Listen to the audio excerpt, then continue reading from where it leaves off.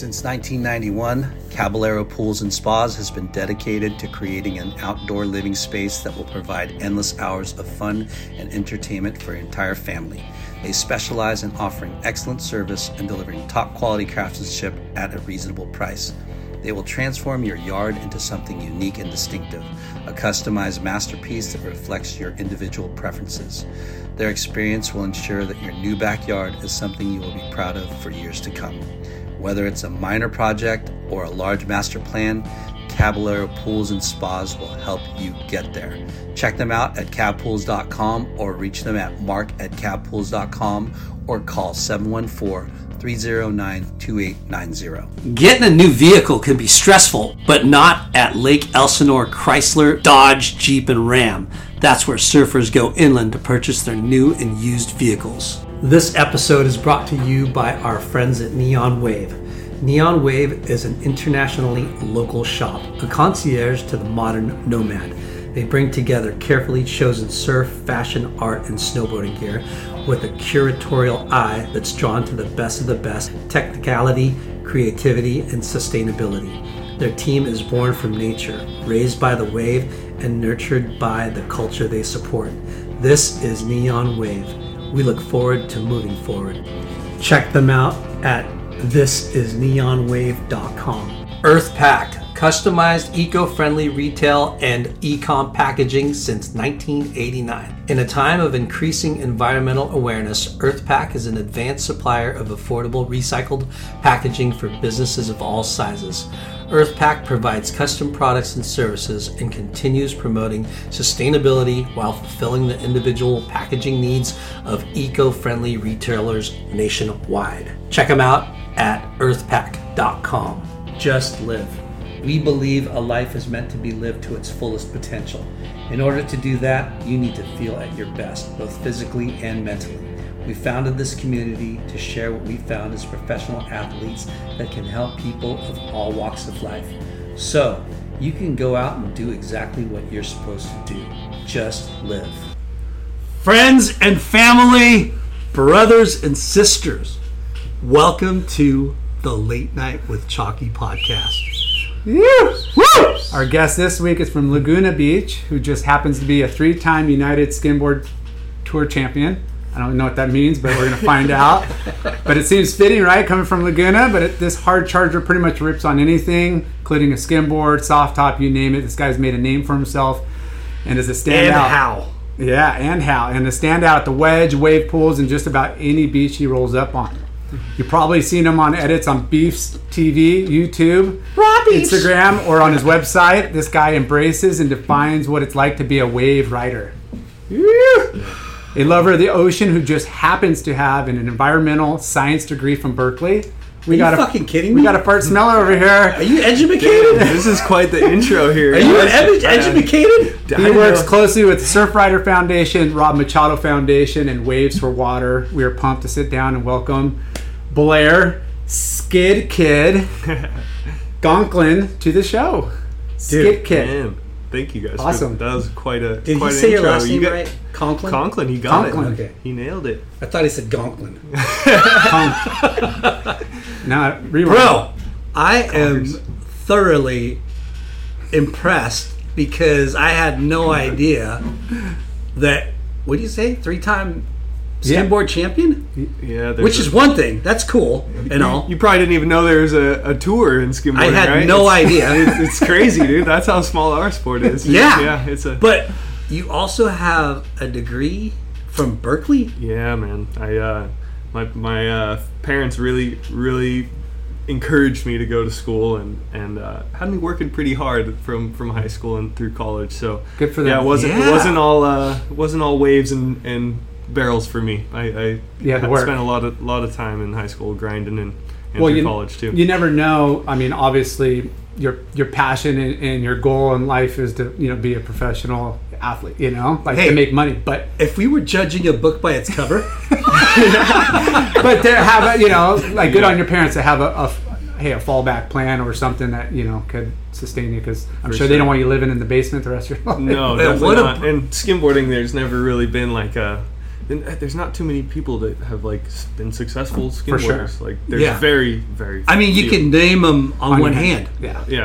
Of people that we have heard of, Exactly. Yeah. right? Like, Yeah. what's that dude's name? Bill Bryan? Yeah, Bill. And, Exactly. and Austin Austin Keene? yeah. and Brad Domke. Yeah. Yeah. And That guy charges, right? He's gnarly. That's the dude that got the... big cojones. Yeah. yeah, like Big cojones yeah, award. Mex, those Mex.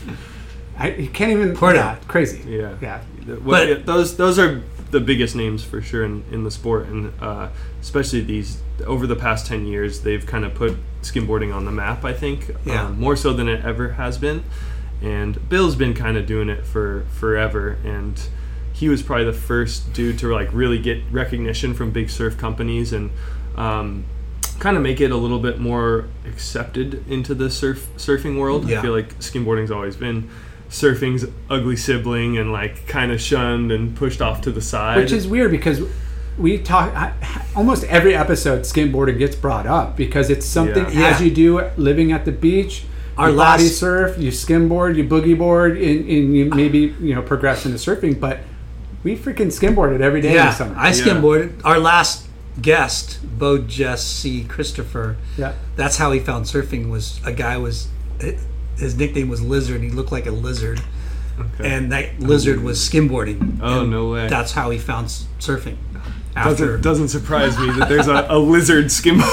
Like, that's just the type of people our sport attract too. We have some interesting people in the skimboarding, and I think it's kind of what it was my first introduction to the ocean. When I was 4 years old, my parents got me a wooden skimboard, and they loved it because I could just slide across the sand at the beach, and I wouldn't risk drowning or anything. Right. Like it was. I think in a lot of ways it's Very the similar. easiest intro to the ocean. But yeah, that feeling of gliding, like what we love, the rush of surfing and the speed and gliding on a wave, you get that. Yeah. But yeah, like you said, Yeah. safer Yeah. environment, but easy to break collarbones and shoulders and hands and wrists. For sure. So Yeah. earlier, before we started recording, you said you were born in Marin County. I was born at Marin County General and spent the first year of my life up in the Bay Area, in Sausalito, I believe. Mm-hmm. Or, no, San Anselmo, actually. Don't remember it at all. But Yeah. It's beautiful. and I've been to San Anselmo Okay, a yeah. couple times. It's pretty bitchin'. No, it's It's like 15 super, minutes away from Mill Valley. Yep, Yep. super nice area now, and was probably at the time. But moved down to South Laguna when I was probably just under a year old, and my step grandfather at the time was the whole reason we moved down here, and he was very successful in kind of developing and a big developer kind of in the area. So we just had the best move ever. Like went from being probably 20 or 30 minutes away from the ocean to a beachfront area. And, Damn. and all because of a family member who wasn't even blood related to me. He just wanted to embrace our family and love my family so much. He invited us to live with him. So Rad. a step grandfather. Yep. Okay. It was my dad's stepdad. Awesome. Your dad's stepdad. Yes. Wow. Okay. Yeah, So yeah. your dad's stepdad. Exactly. Okay. Yeah. Hooked you up. Yeah. Freaking best move of my life. Yeah. Haven't left since. What if you don't mind me asking, what does your parents do? What did your parents do? So my dad, he is super into art and art history. So he's been a dealer in fine art, worked in a fine art gallery in Laguna Beach, and Wow. he now has his own fine art website and kind of just Rad. has a collection and sells mid-century furniture along with a lot of paintings from artists in Laguna and elsewhere. So that's his passion. Art and art history is what he's obsessed with. I definitely took a different route, and I think maybe heard a little bit too much about art as a kid, and I found the ocean to be my calling, and skimboarding to be my passion. So I took a much different route than him, but he was always. Did he like the ocean? Yeah, or he does he surf or? Yep, he surfs Sick. a little bit, and he has two brothers that were also great watermen. One of his middle brother was probably the best out of all three brothers at skimboarding, surfing, and everything. So that was kind of my intro to skimboarding, was through my dad's side of the family. And Wow. and they're kind of they grew up close to Laguna, and from their childhood. Went to Laguna Beach High School. They were in Laguna Beach High School in the 70s during all the chaos. So they always had a strong connection to Laguna and kind of the skimboarding community there, and they're the sole reason I got into the sport, probably. Yeah, that's cool. Yeah. What Yeah. kind of surfing was your dad into? He definitely was not a skimboarder.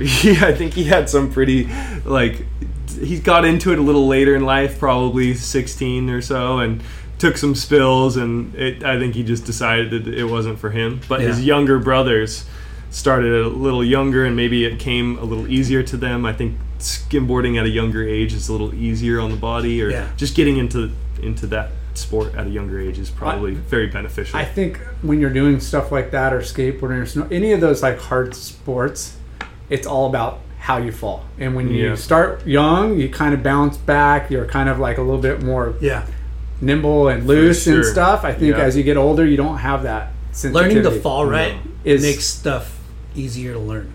Without a doubt. Yeah. And Skateboarding, skimboarding, for sure. And I feel like bikes. The younger you kind of start that process, it's just natural, you know, versus like. Did your dad longboard or shortboard or? I think he did a mixture of both. He has a couple old school longboards, like a Becker that he's held on to, and some interesting boards in our house still. But I think he kind of hung up the surfboards when probably when he had me. I think he kind of stopped surfing quite a bit. So You have any siblings? So he has you to blame. yeah, maybe so. Yeah, right. When they moved to Marin, I'm sure he surfed a lot less. I don't think wetsuits were that good back in the day either. no. So I do have a sibling. I have a younger sister. Okay. And she's living in Oahu and working at a hospital that treats cancer patients. So Wow. Sounds like she went to school. Yep. Yeah. She took a much different route than I did, and went to UC Davis and studied environmental toxicology, which is kind of similar to what I studied. I studied environmental science at Berkeley, but now she's kind of studying to become a physician's assistant, and she's a smart one. That girl. She's a hard working gal for sure. That's awesome. Did your parents go to school or?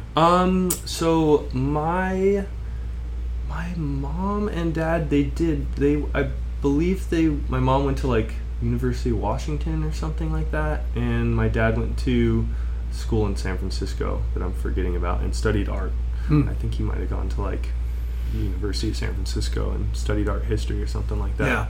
Yeah. But those two things that you said he dabbled dealt with are fucking super interesting to me.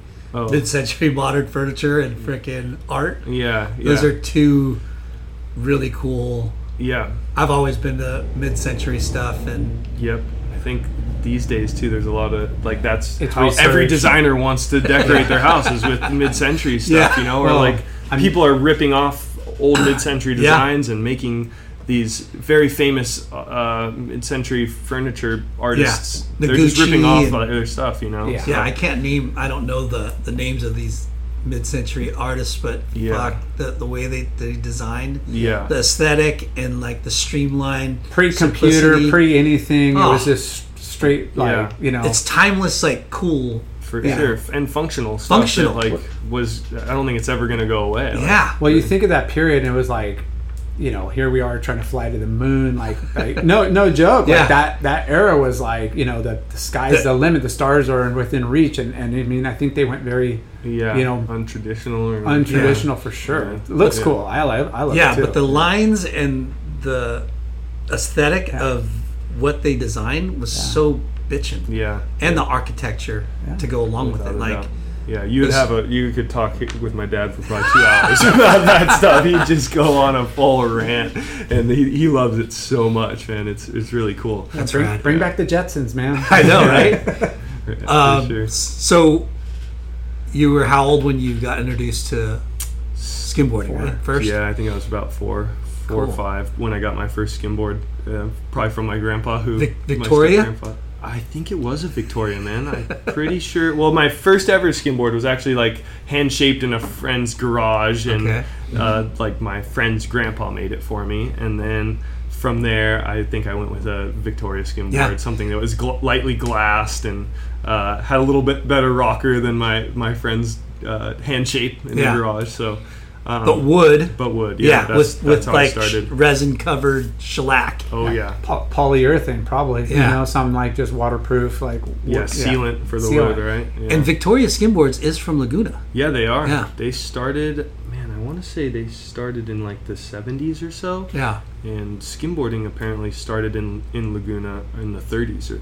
So it's kind of the birthplace of the sport. And Shut the front door. was I think like some of the earliest writings about skimboarding were for the lifeguards in Laguna. They used these boards, circular boards, as like almost a form of transportation to get from one tower to the next. Yeah, on like from Main epic. Beach, and like they'd have these circular discs and they'd spin it. Watch this. Yeah, exactly. So they'd just like kind of glide down the beach on the flat thin layer of water. Yeah.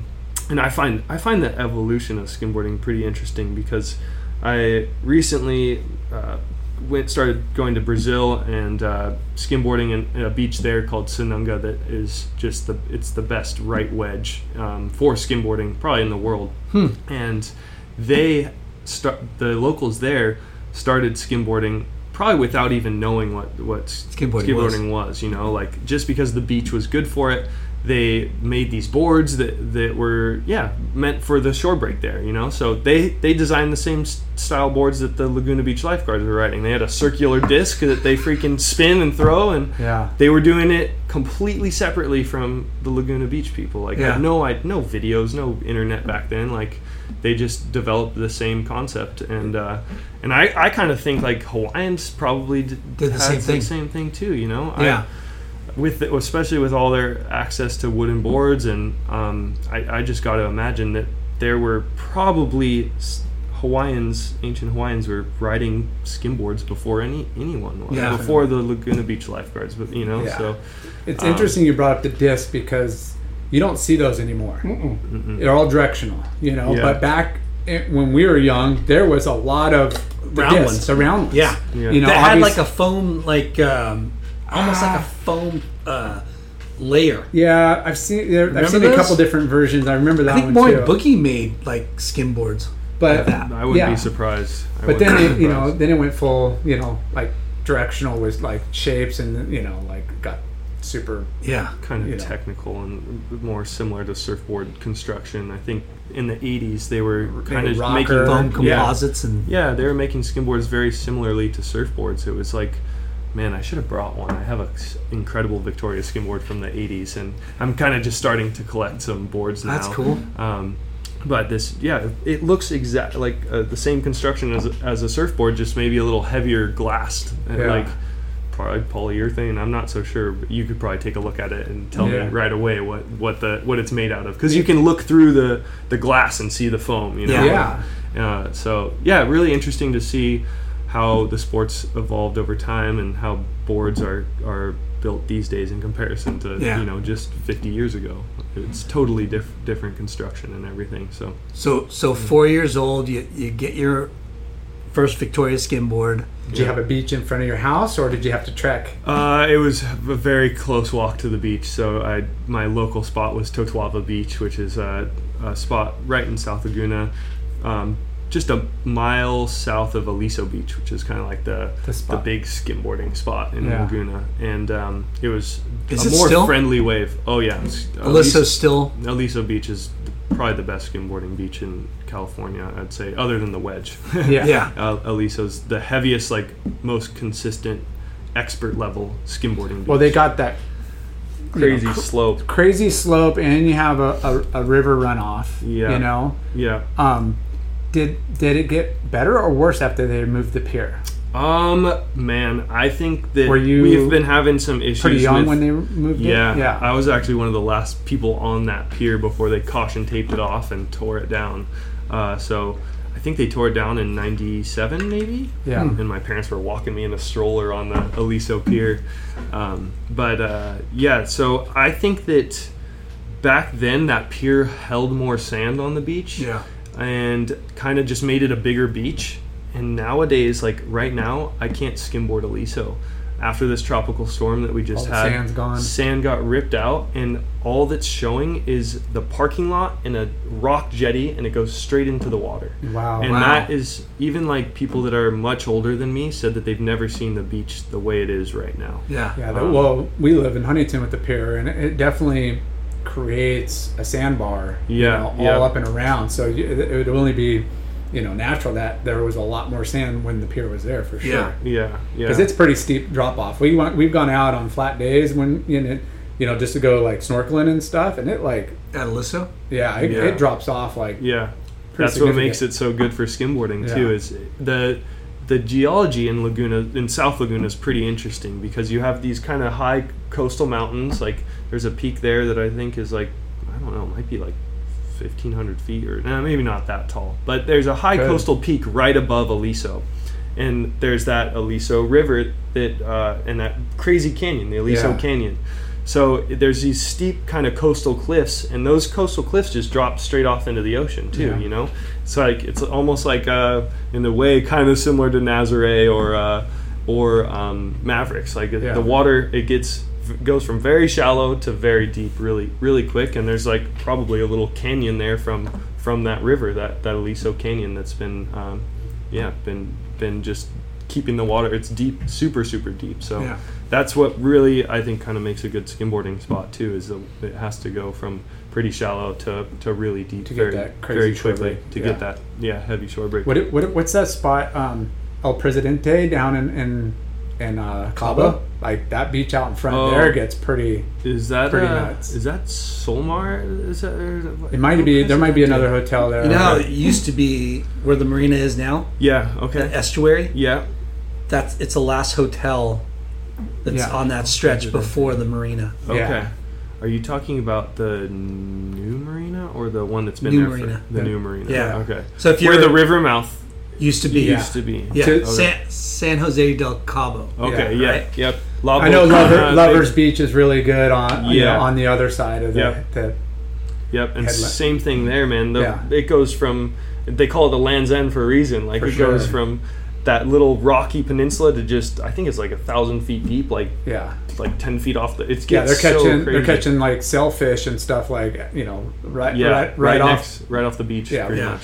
Yeah, so that is one of the better skimboarding spots in Mexico is Lovers and Solmar Beach, and I think it probably has. I mean, it's the heaviest, sketchiest wave of all time, but gets really good for skimboarding, and it's probably because of that drop off. Yeah, I had a couple of photographers that are like big swells, and they're like, let's go get barrel shots. And I'm like, where? And they're like, Solmar. Or Lovers. I'm like, cool. We're gonna break her fucking neck.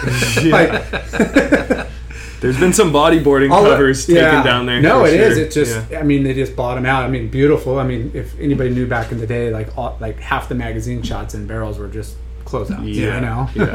Pretty closeouts. Pretty closeouts. The lighting. But so, did you get good at skimboarding pretty quickly, or? It took me a while to get into the wave riding style skimboarding. Yeah. Because it's not an easy thing to learn. No, because the way you're doing it now is fucking. Well, yeah, it's like outside of tricks, just running pretty much as fast as you can and jumping and simultaneously jumping on a board, because what you're doing is not skimboarding.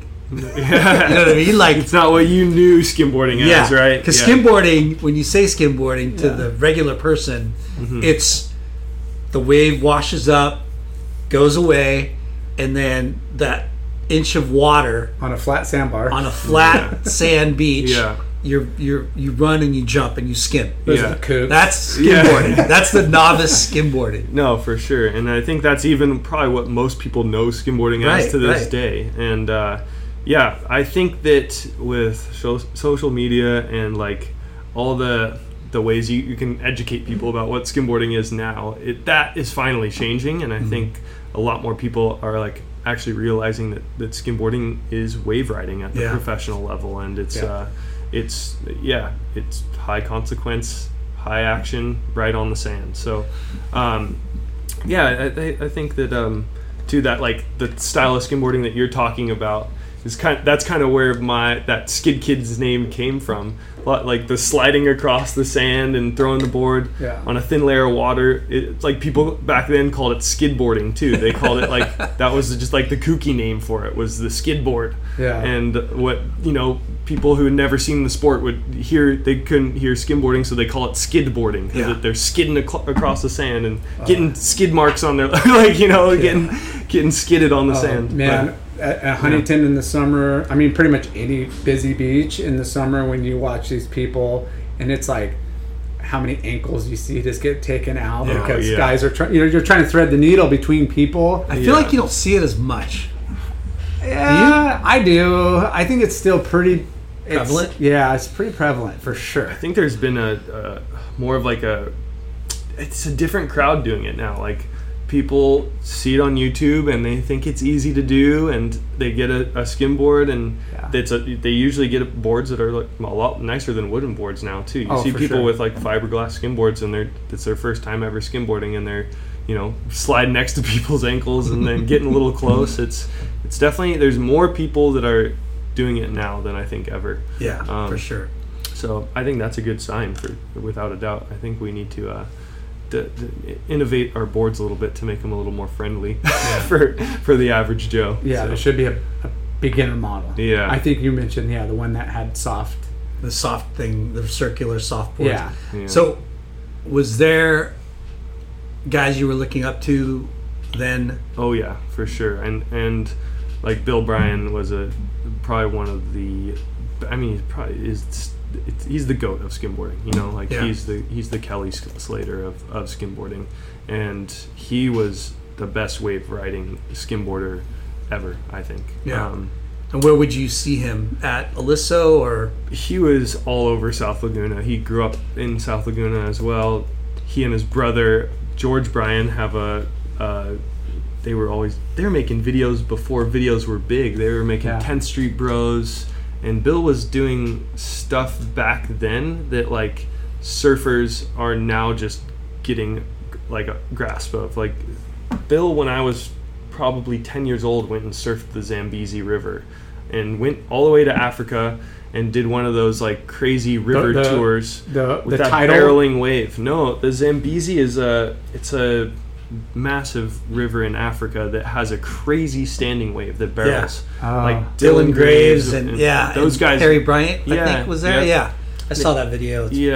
So they went to it, and the wave it looked a little bit more friendly than when Bill went to it back in the day. Like, it all depends on the CFS and how fast the river's moving, but when Bill was there, the thing was scary, dude. Like, he got probably close to a minute hold down on it. You're kidding me. He was one of the first few guys to ever surf it, and he had all this experience at the Wave House, so he competed professionally at those Wave House things. Standing wave. The standing wave with I think they call it like it's just the jets that shoot really fast, and it's a very thin layer of water. Flow rider, kind of like that technology. But he was super good at that, and that translated really well to this Zambezi River wave because it's a kind of similar standing wave.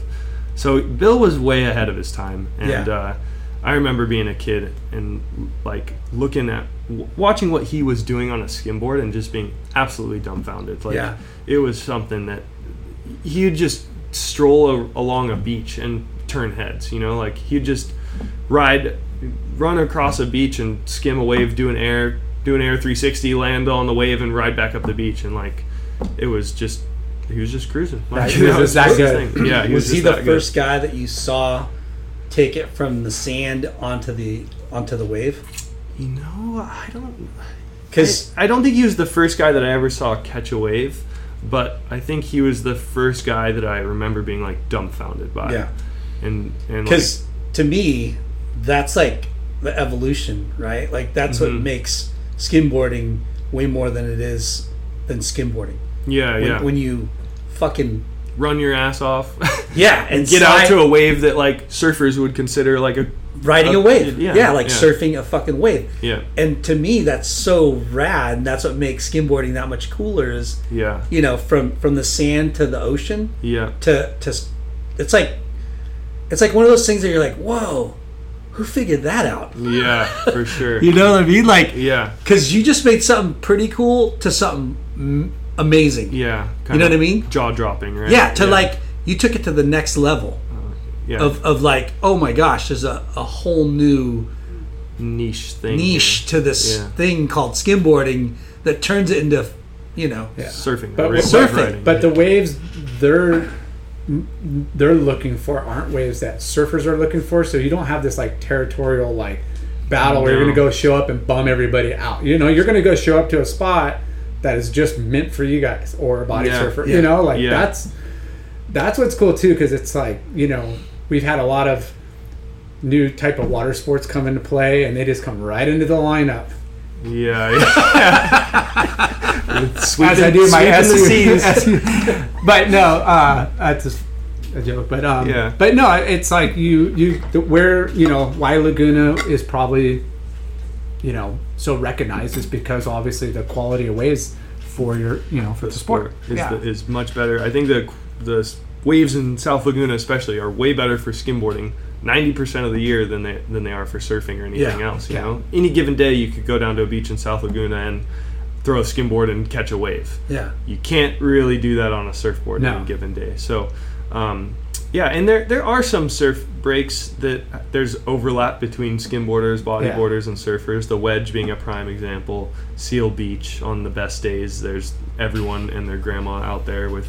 We're talking Southside, right? Yeah. Can you imagine if that place broke like a lot? Gosh. It's like I can't believe how much the Wedge breaks. Yeah. Yeah. I don't remember it breaking that much. Earlier, back in the day. Yeah, I think it seems like. I think everything there's so many more eyes, like you said, social media and Surfline and. It was kind of used to be a need to know basis, like Newport Point or Seal Beach or some of these other. It was kind of like you just had to know. Yeah. But it seems like if there's a south swell, the Wedge is breaking. Oh, 100%. Right? Yeah. I never really thought of it like as a south swell. Yeah, because when they get waves, you go to the smaller spots, like way down the beach. You go opposite of the Wedge. Like, he's at Blackie's. Yeah. Why don't both of you just shut the hell up? So how's the progression after that? You got your first skimboard, then? Yeah, I think so. I got my first skimboard shortly after that. I was doing lessons with Bill, and my parents had signed me up for like some contests and things that Bill was holding. So Bill played a huge part in like my skimboarding career, and was really So he was very encouraging of me. Like he had a little skimboarding school. Had a group of 10 kids from South Laguna, probably 15 and under, and would just take them down to the beach and kind of show them the skim spots and just go for a 2-hour session or something like once or twice a week. He played a really big role in me just getting into skimboarding and progressing at a pace that I probably wouldn't have if he wasn't around. So and then I had some other great role models to look up to too. There's Paulo Prieto. The Prieto family is a very well-known family in Laguna, and Paulo Prieto I think had one of the best styles in skimboarding and still does. He's skimboarded the Wedge, and he's goofy footer and has a very like surf style, very arms low and just very surfy. So I always looked up to him for his style and like who he was as a person. He's a very hardworking dude. Went to college and has a family, 3 boys who are all shredding these days. But just he was a very good person for me to like realize that there's something greater than skimboarding, and that there's other things that you should prioritize as well. So I grew up with a lot of great people to look up to in the sport. Sounds like it. Did you surf? Like when did you like Man, I didn't get into surfing until I was in high school, and basically I just Shut didn't up. want to do physical education, and They had Laguna surf Beach High class? School had a surf class, so I just signed up for surf team, so I didn't have You to do didn't the- start surfing until high school? Yeah. And you lived on the ocean? I mean, my parents kind of got me into it, but skimboarding was like always what I wanted to do, you know? So What about skateboarding? skateboarding? I did it a little bit, but I never really got super Wow. good at So skateboarding. ninth grade is when you started surfing?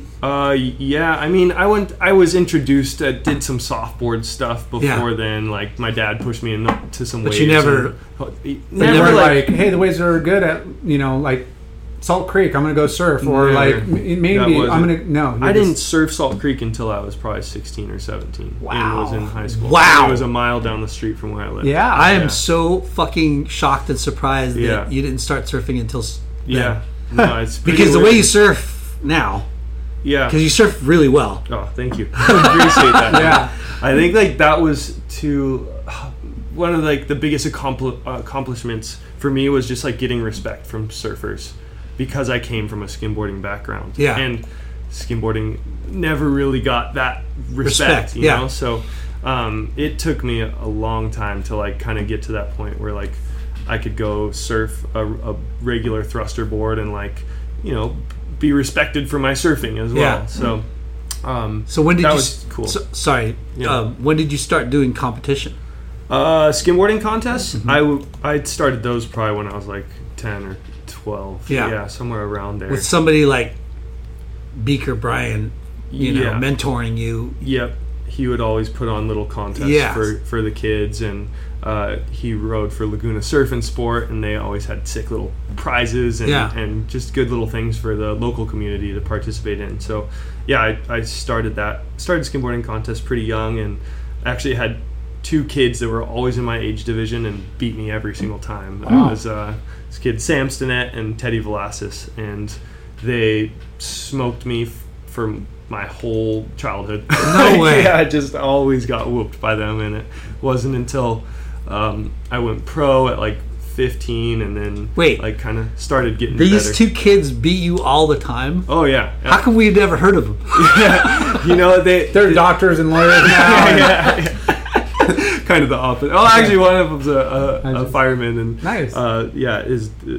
he's done some great things in life. But Sam Stinnett is a 4-time world champion skimboarder, and all he's done his whole life is pretty much skimboard, and like he never really branched into surfing, and was the traditional skim kid. Yeah. So I think that's probably maybe why. Yeah, he hasn't had that much exposure in surfing.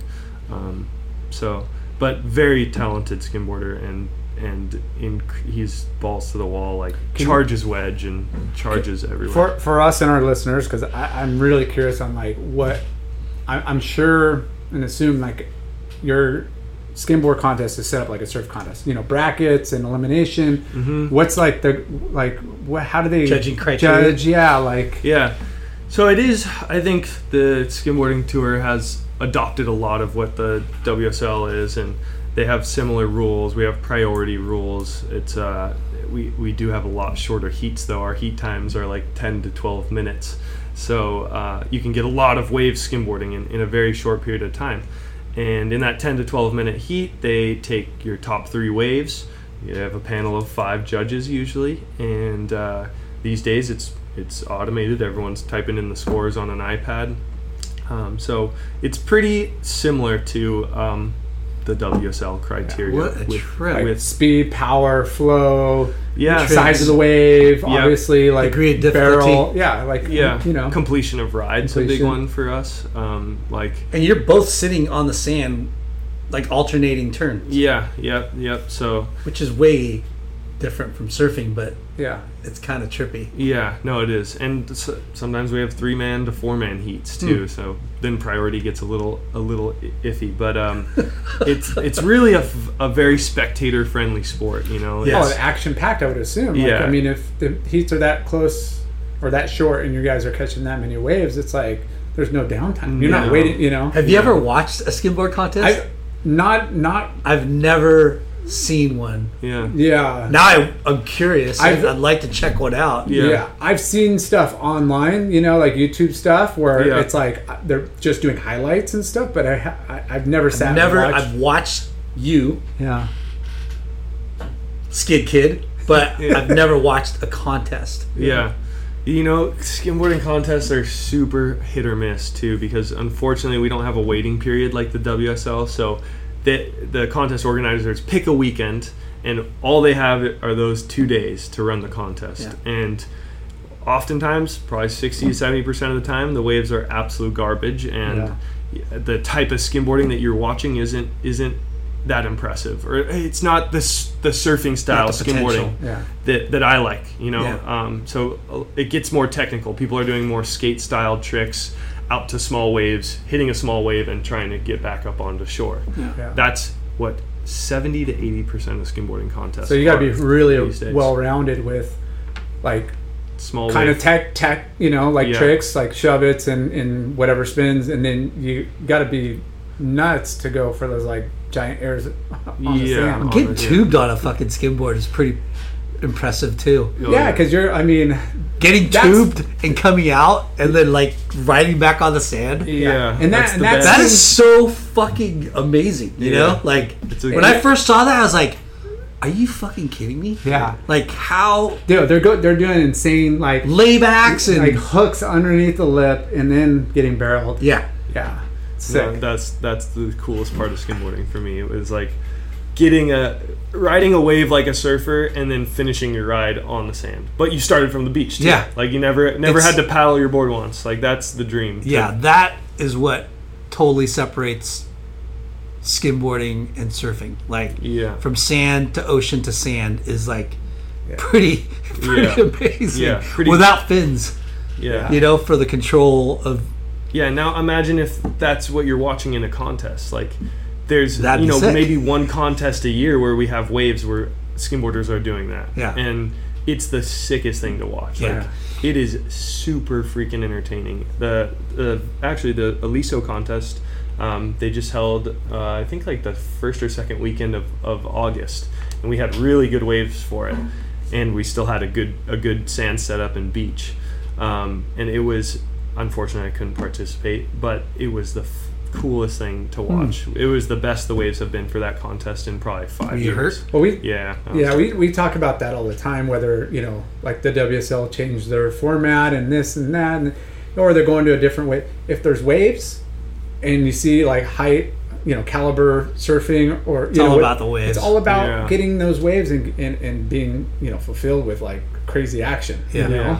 Yeah. So going back to you and your early start in competition, you were getting beat. Mm-hmm. When did you nonstop. finally like break that barrier? Yeah. I think so. At one point, those two kids that were beating me all the time, they went pro, and then I kind of had my age division with pretty limited competition, and I was like kind of dominating my division there. Probably when I was maybe 15 or so, maybe 16. I was actually maybe even younger than that because I went pro at 15. So let's say from like 14 onward, I was like dominating my age group. And then my friend Paulo Prieto, who I mentioned earlier, he really encouraged me to go pro at a time when I thought I was not ready and like way too young. And sure enough, like the small waves that we would have a lot of time for the skimboarding contest would actually benefit me because I'm a smaller dude that can get out far and really milk a small wave. So I did pretty decent, like my first ever pro contest, and I think I made it to the quarterfinals. And who was your first sponsors? my first sponsor was Exile Skimboards, which is who I continue to ride for Nice. today. They were my first big skimboarding sponsorship. Is that And then- normal? Like a board sponsor first? Yeah, like the board before- sponsor kind of came first, and in skimboarding, it's actually a little bit different than in surfing. Like I feel like the top pro surfers usually have like multiple shapers making them boards, whereas in skimboarding, like you have one sponsor, and, Yeah. and you're getting all your boards from them. And you have your pro model. Yeah, Yeah. yep. And I designed like a kind of fish-shaped skimboard that ended up really. I like designed it accidentally. It was actually a board. There was a board sitting in Exile that one of the owners had basically just traced a Rob Machado board of some sort, like one of his little. He has a bunch of fish shapes, but he just traced a Rob Machado board. Shrunk it down. And he shrunk it down, and this thing was fat, wide, and just kind of ugly. Like the nose was way too wide, and I ended up like looking at it. It looked cool. Like, oh, that board looks way different than your normal skimboard. It kind of looks like a surfboard. Did it ride? And I tried it. It rode okay, and then I just made some adjustments to it, and it rode a lot better. Ended up winning like a whole tour on just that fish-shaped skimboard, Wow. which is it's definitely like. There's advantages to it, and there's a lot of disadvantages to it, especially in like the small style tech field that you have to have for those small waves at a lot of the contests. So, yeah. Anyhow, that was a big accomplishment to like kind of design my own shape and then At actually 15? bring it to. This was more recently. I think 2018, 2019. Okay. I won the tour on that fish style board, and then the board kind of like became like one of the main shapes ridden in skimboarding, which is really cool. So going pro at 15, is it getting paid from a sponsor, or just to get money in a contest? Like, how does that work? So going pro, there's no qualifying tour. Yeah. Anyone, you guys could go pro at the next skimboarding contest. Fucking if going you pro, wanted. Lyndon. Yeah, Me too. I'm going to take some lessons from this guy, and I'm going to smoke you. That's what we should do. We should have a little contest, me and you. That would make for a good This video. guy would be broken. Yeah. No, I joke around with Jamie and like some surfer friends all the time. I'm like, dude, let's get you in a contest and see how you do in the pro ranks. So, like Jamie's not a bad skimboarder. He could that guy he can might do anything. surprise people. So, anyhow, He fucking rides unicorns. yeah. Inflatable unicorns. Anyhow, I guess there's no qualifying tour. Yeah. So anyone can go pro, and what was your question? Yeah, just about going pro at 15. Oh, yeah. Like, What is it the reason for it?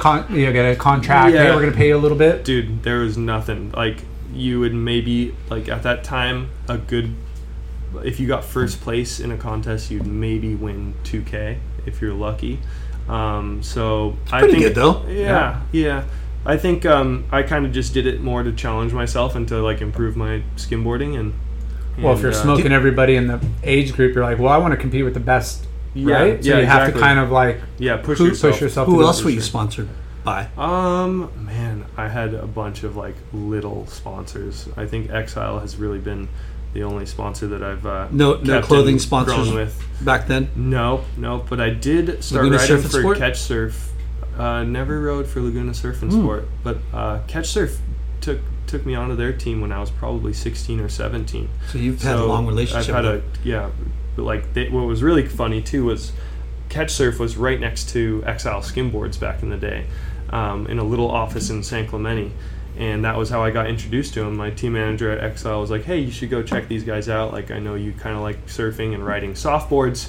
These guys just moved in next door, and they're making their softboards in their little shop here. Yeah. So went over there, met Johnny Redman and Chris Monroe, or Beefs, better known as Beefs. And Yeah. they brought me onto the team riding their little Before their clothing, finless boards, right? Yeah, It was just before their boards, clothing, yeah. it was Yeah. just their beater board was what they were really pushing back then.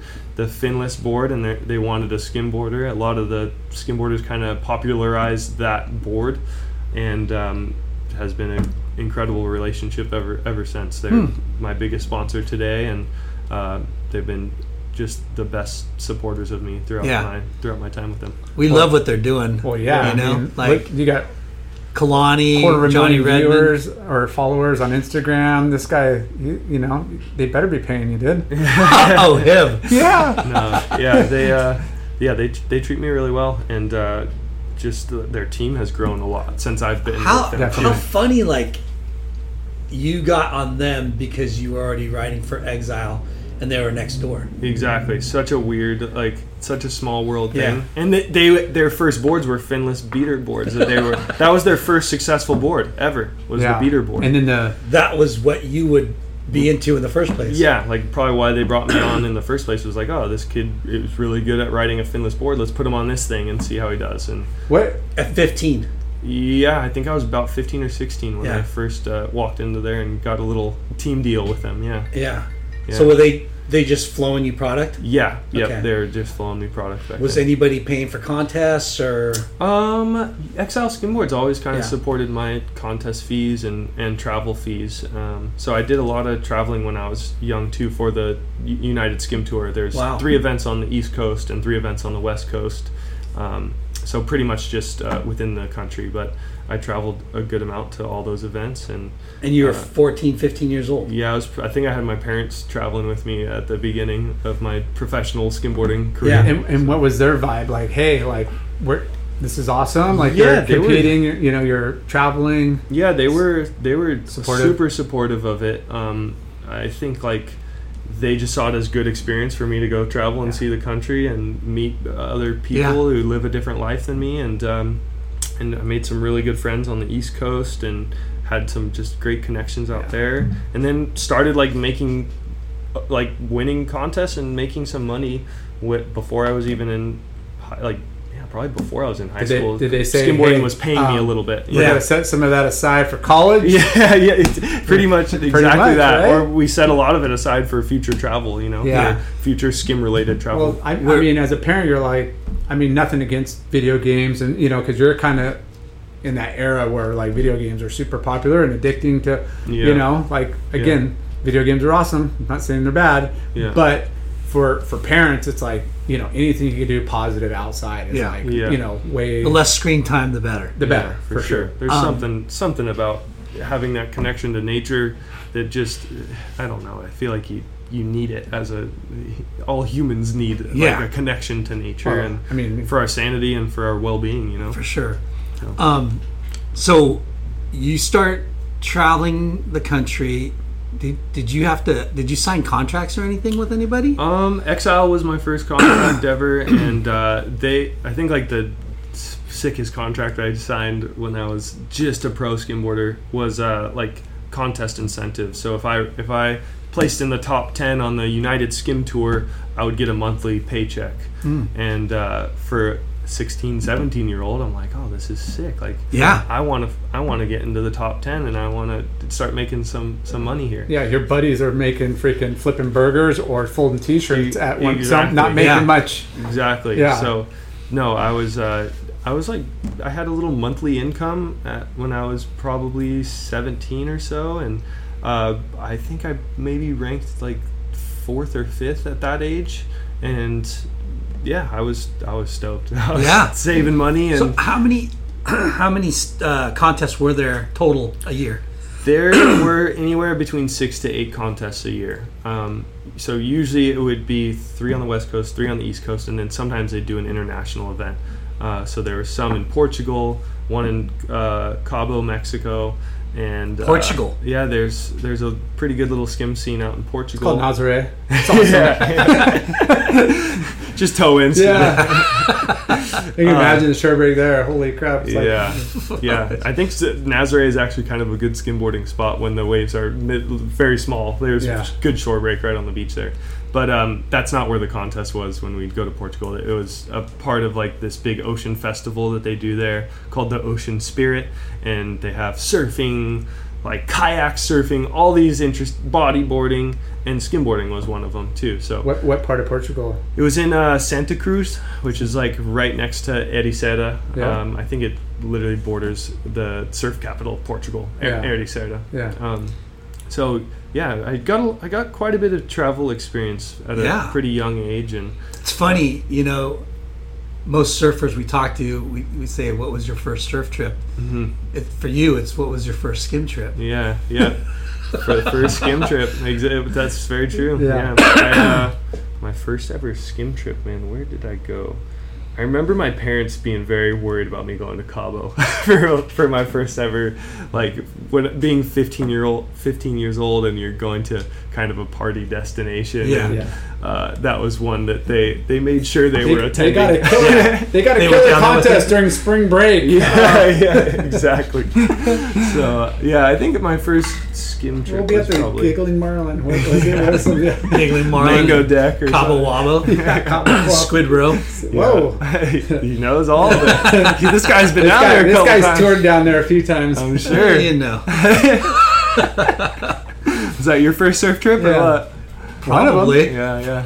Straight to zippers. Yeah. Straight to zippers. Straight to Squid Row. No. Yeah. Yeah. Cabo's awesome. Yeah, it is. It kind of has it all But down there. at that 2 age, hours?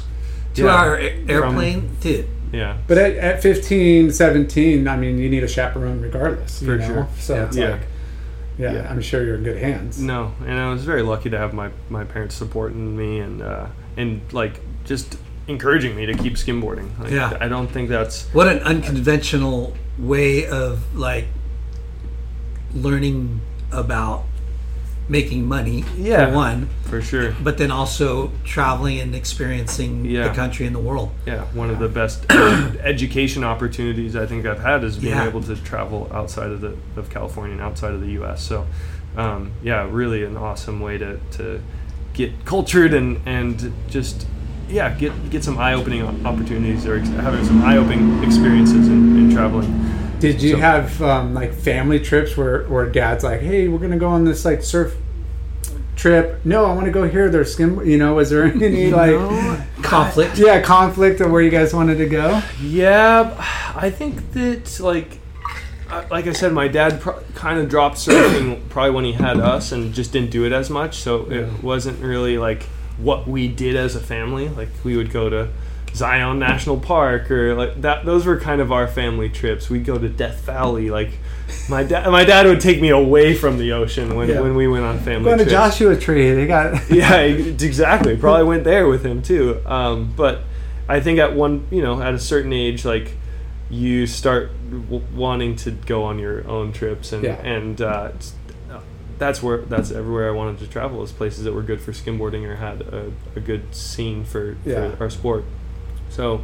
I got to go to a lot of crazy places for skimboarding. I've been to Taiwan, Taiwan Sri too? Lanka, Sri Lanka? Angola.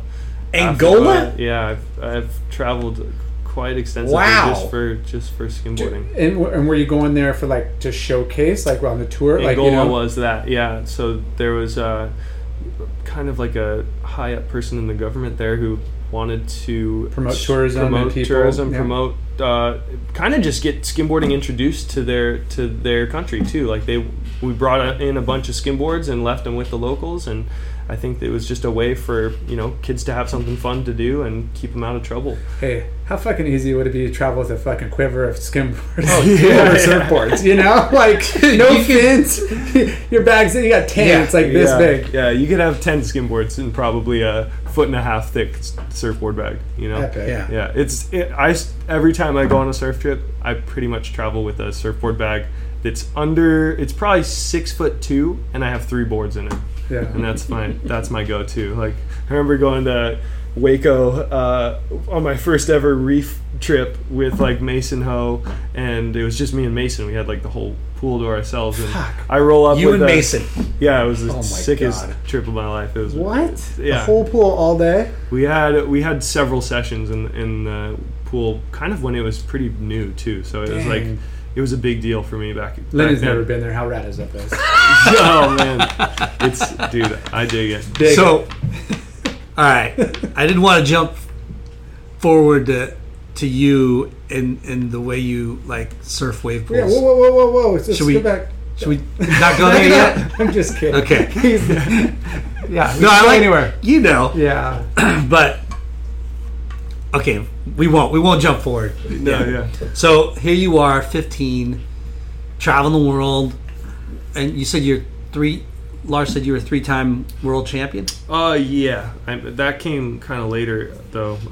I think I first won the United Skim Tour when I was probably 19 or so. Okay. But But you were doing it throughout, right? Yeah. Yep. I was doing it Through- from 15 and still doing it, man. Like this year has actually been the first year that I haven't competed on the tour, and it was because of an injury and just some other things going on. But yeah, I've been doing it for so long, and it wasn't until I went to college I won my first tour, United Skim Tour. Let's talk high school, because that's when you're doing your pro snow, pro skimboarder. You're 15. You're going in ninth grade. You just started surfing because of surf class. Yeah. Like, how was that? Like, how was ninth grade surf class? And then were you asking the school, like, how come there's not a skimboard division in this? Because you guys competed, right? I would assume went to Laguna High School. Yes, I went to Laguna Beach High School, and our high school competed against Newport, competed against Huntington, competed against San Clemente, and I think there wasn't ever like a skim team because a lot of those other schools couldn't put together a skim team. Like, I don't think Huntington has enough. Like, Newport has some great skimboarders now, but it would basically probably just be a Newport versus Laguna skim team. Right. So kind of funny actually that that hasn't really started yet. Right. I think it is still like there's just not quite enough people doing it, and I think getting a coach and that kind of thing, a skim coach, paying a person a salary just to be a skim coach at a high school is maybe asking a little too much. But yeah, so when I first got introduced into surfing, or like when I first really started surfing a bunch, was probably in high school because of surf team, and I was basically like forced to surf. We would go to practice at Creek, and is that where you guys would meet up in the mornings? Creek or Thalia. Thalia is like a little reef break in Laguna that's just pretty average. Creek is a much better consistent wave. But yeah, my surf coach, he was always like impressed with my wave reading abilities, but the fins thing threw me off big time. Like, when I first stepped foot on a surfboard, like turning the thing, I felt like I was turning a longboard. Like it felt so he would always criticize my turns, like, you need to put more like weight into it, or like kind of, and it's probably because it was maybe fins were just foreign to me at the time, so I couldn't really figure out how to do like a good turn on a surfboard throughout high school. Like, I would pick a good wave and get barreled and sometimes do well in like our surfing events, and just the turning thing was always like pretty hard for me, and it's still like definitely don't have a great surfing turn. I that's something I'm always trying to work towards, is getting better at surfing and my on-rail surfing turns. So, but that was a great, like, I think my surfing, starting to learn how to surf, actually benefited my skimboarding a lot too. Yeah. And on the wave part of like... Yeah, like I got to kind of ride a wave for a lot longer on a surfboard. I was going to trestles here and there, doing a bunch of surfing at Creek, so I'm riding waves for a much longer period of time than what I would normally ride on a skimboard. Skimboarding, you have pretty, maybe 5 to 10 second length rides, and on a surfboard I'm getting this like repetition practice of doing these turns and understanding what a good surf turn it looks like from watching other surfers. So that's when I think I really wanted skimboarding and my skimboarding especially, to be respected by surfers, and that was like something my whole skimboarding career has been based off of. It's like, get the respect from the surfers, hold your own. I think you've accomplished that. What peers what peer group in high school, like what surfers that we would know or heard of, like, was I like competing against? Just like just like who was the rippers, like the surfers in your like high school years? Let's see here. You know what I mean? Because if he's on surf team, and I'm just looking at like, here's this pro skimboarder, and again in Laguna, it's really popular. I wonder if like, because surfers got the chicks, like, oh, I'm a pro skimboarder. I got the like. Did you have a name? Did you have a name? Like, were you popular? Like, no, not in high school. School was school, and this was kind of separate. I think. Skimboarding wasn't really like I don't know. It wasn't like as popular as surfing, or like as recognized as surfing. So if you're on the surf team and winning contests, like, you're the kid at the high school, like you are someone, but being a skimboarder, it wasn't that case. It wasn't that at all. But Yeah, Coach Finn was my Scott Finn? Scott Finn. He's the doctor, Dr. Finn. Yeah, just saw him at Lowers a couple weeks ago. Okay, so yeah, he was the guy who was always telling me my turn sucked. That guy, Mr. P coach. Yep, exactly. Great, what a dude, good gig. Yeah, so he really fired me up to get better at surfing, and then when I went to school at Berkeley, I actually ended up surfing a shit ton more than skimboarding because the closest beach to me was Ocean Beach. Yeah. So I would just go out to Ocean Beach all the time, and thankfully had a couple of friends who lived up there and kind of helped introduce me to different parts of the beach where the sandbar is good, and and then that was like my freedom from school. Was like if I had some time off, I'd just go out to Ocean Beach and surf, and the skimboarding waves were just not that's as a fucking heavy beach break. The yeah. tides and the currents and the freaking It's intimidating. Oh man, Ocean Beach is intimidating. Yeah, for sure. What was your first surfboard? My first surfboard that I remember was a Terry Sennett. Nice. Terry Sennett like shaped me a board, and it was pretty cool. I got to go in and watch him shape it, and I was like, hey, I'm a skimboarder. Like, can you make this thing kind of different so it would suit my style? And I think he just made me like a thumbtail, like nice rounded tail, and I think the board had a little bit too much volume for me. Like, even today, I prefer riding a shortboard that probably has like 26 liters, or I don't know, maybe some on the smaller side. Something on the smaller side to give me that like more of a maneuverability. Young. He's still young. I can't wait. We have this podcast revisit in a few years. He's like, man, add another half liter. It's a freaking killer board for sure. But yeah, so that I think was my first ever surfboard was a Terry Sennett. That's cool. Yeah, and I got to watch him hand shape it and everything, which was rad. Yeah. So I mean, it makes you appreciate like the talent those shapers have when you watch like that and you're in the shaping room and you see what they do. It's just it's wild. Yeah, it was funny. I think I actually had a board that I brought in to Terry Sennett and like, this thing isn't working for me. And he looked at the board, and it was I think it was a Lost or something. Or man, it was just a factory cut board, and the tail on it was a fish, and it was lopsided. Like, there was like one of the wings was a little higher, like it was an asymmetrical when it didn't. And it was something he looked at and noticed in no time. And I had been riding the thing for months and had no idea. Yeah. So it was really weird. Laura always tells a story. One of the best boards he's ever had was lopsided. Oh, really? That's funny. Yeah. No, a couple of them. One the blank was twisted, like, because like if it's not glassed properly in the gas, I don't know how it happens if it's not stored right after it's shaped before it's glass. It could kind of twist. And then one was like, it was like off. Huh. I'm like, can you replicate that? Like, I don't know. I don't even know how this thing like works that good. But that's crazy. But was it better at going right or left? I don't. It was just a magic board. Really? Yeah. Huh. It was like you get on it and you could just mind surf it and it just did whatever you wanted to do.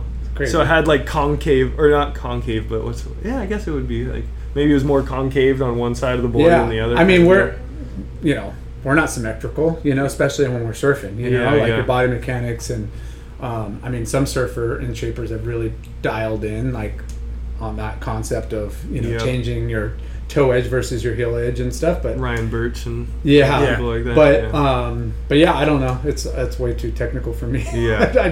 I would just hand a board to a guy like, this worked or it didn't. Like, can you make a lot of these? Yeah.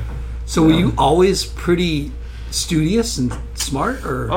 No. I mean, I actually struggled with dyslexia and went from 1st to 6th grade. I went to a school that specialized in helping kids with dyslexia. So school was never easy for me, and even high school, man, like I enjoyed high school, but it was difficult, and I wasn't by any means a straight A student. I was definitely encouraged by my parents to do well in school and put in the time, and encouraged by them to go to college, but it wasn't like without them supporting me and getting me through school, like I wouldn't have gone that route. Like I probably would have got out of high school and just I don't know, Yeah. become an electrician or something, which is nothing wrong with that. But like, Nothing wrong with that at all. I definitely wouldn't have pursued an education because it was not easy for me at all. Because your degree is in what again? I studied environmental science. Yeah. Yeah, and that was it was something I was really interested in going into school. I'm like, I would love to learn more about, just Environment, ocean, environment, whatever. ocean, and things world. that were immediate connections to me. So, Yeah. and it was a good school for it too. So A lot, Yeah, of, I mean, a lot of big words in that. Berkeley. Yeah. Berkeley is like one of the most. I didn't even know how to spell Berkeley when I first got in there, man.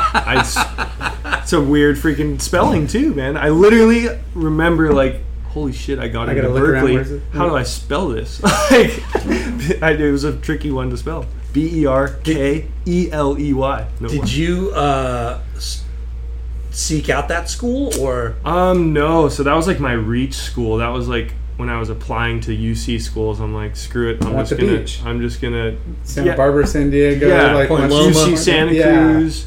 I think I applied to a bunch, even UC Irvine. Didn't get into a single UC school except for UC Berkeley, and it was by far the best school I got into. I got into like maybe Pepperdine, and paying $60K a year or whatever that is just not an option. So ended up going to the best public school in California, arguably, and basically because it was my only option. Like, that was like Great option though. yeah. No, I would have loved to have gone to UC Santa Cruz. I probably would have spent way less time on my studies than surfing or skimboarding if I got into there. So Yeah. I think it was All worked meant out. to be Yeah. all worked out. And what was kind of crazy too is so my step grandfather, who invited me to live with him, or invited my family to live with him in Laguna. We always called him Grandpa Bear.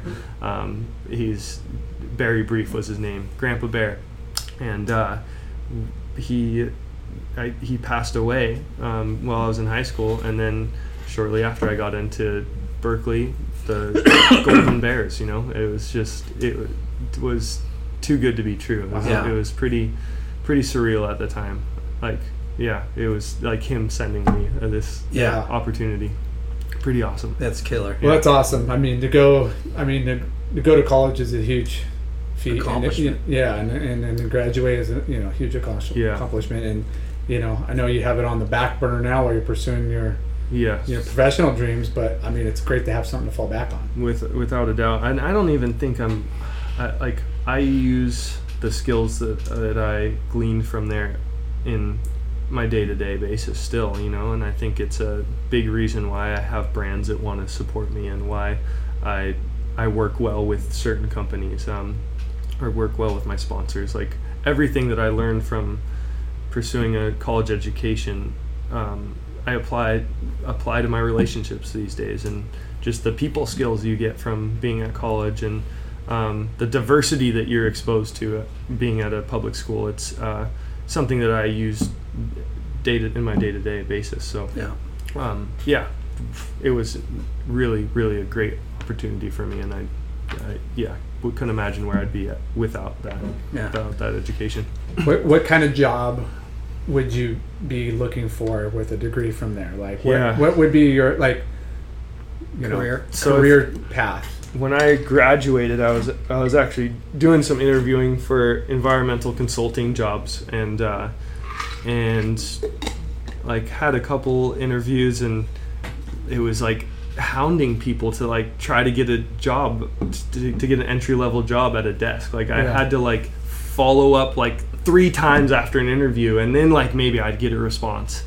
And it got to a point where I was just like, I don't know if I really want to go into this right out of school. And I'm trying, and my parents are encouraging me to go get a job in what I studied. And like, I kind of just saw that like the skimboarding thing was working for me.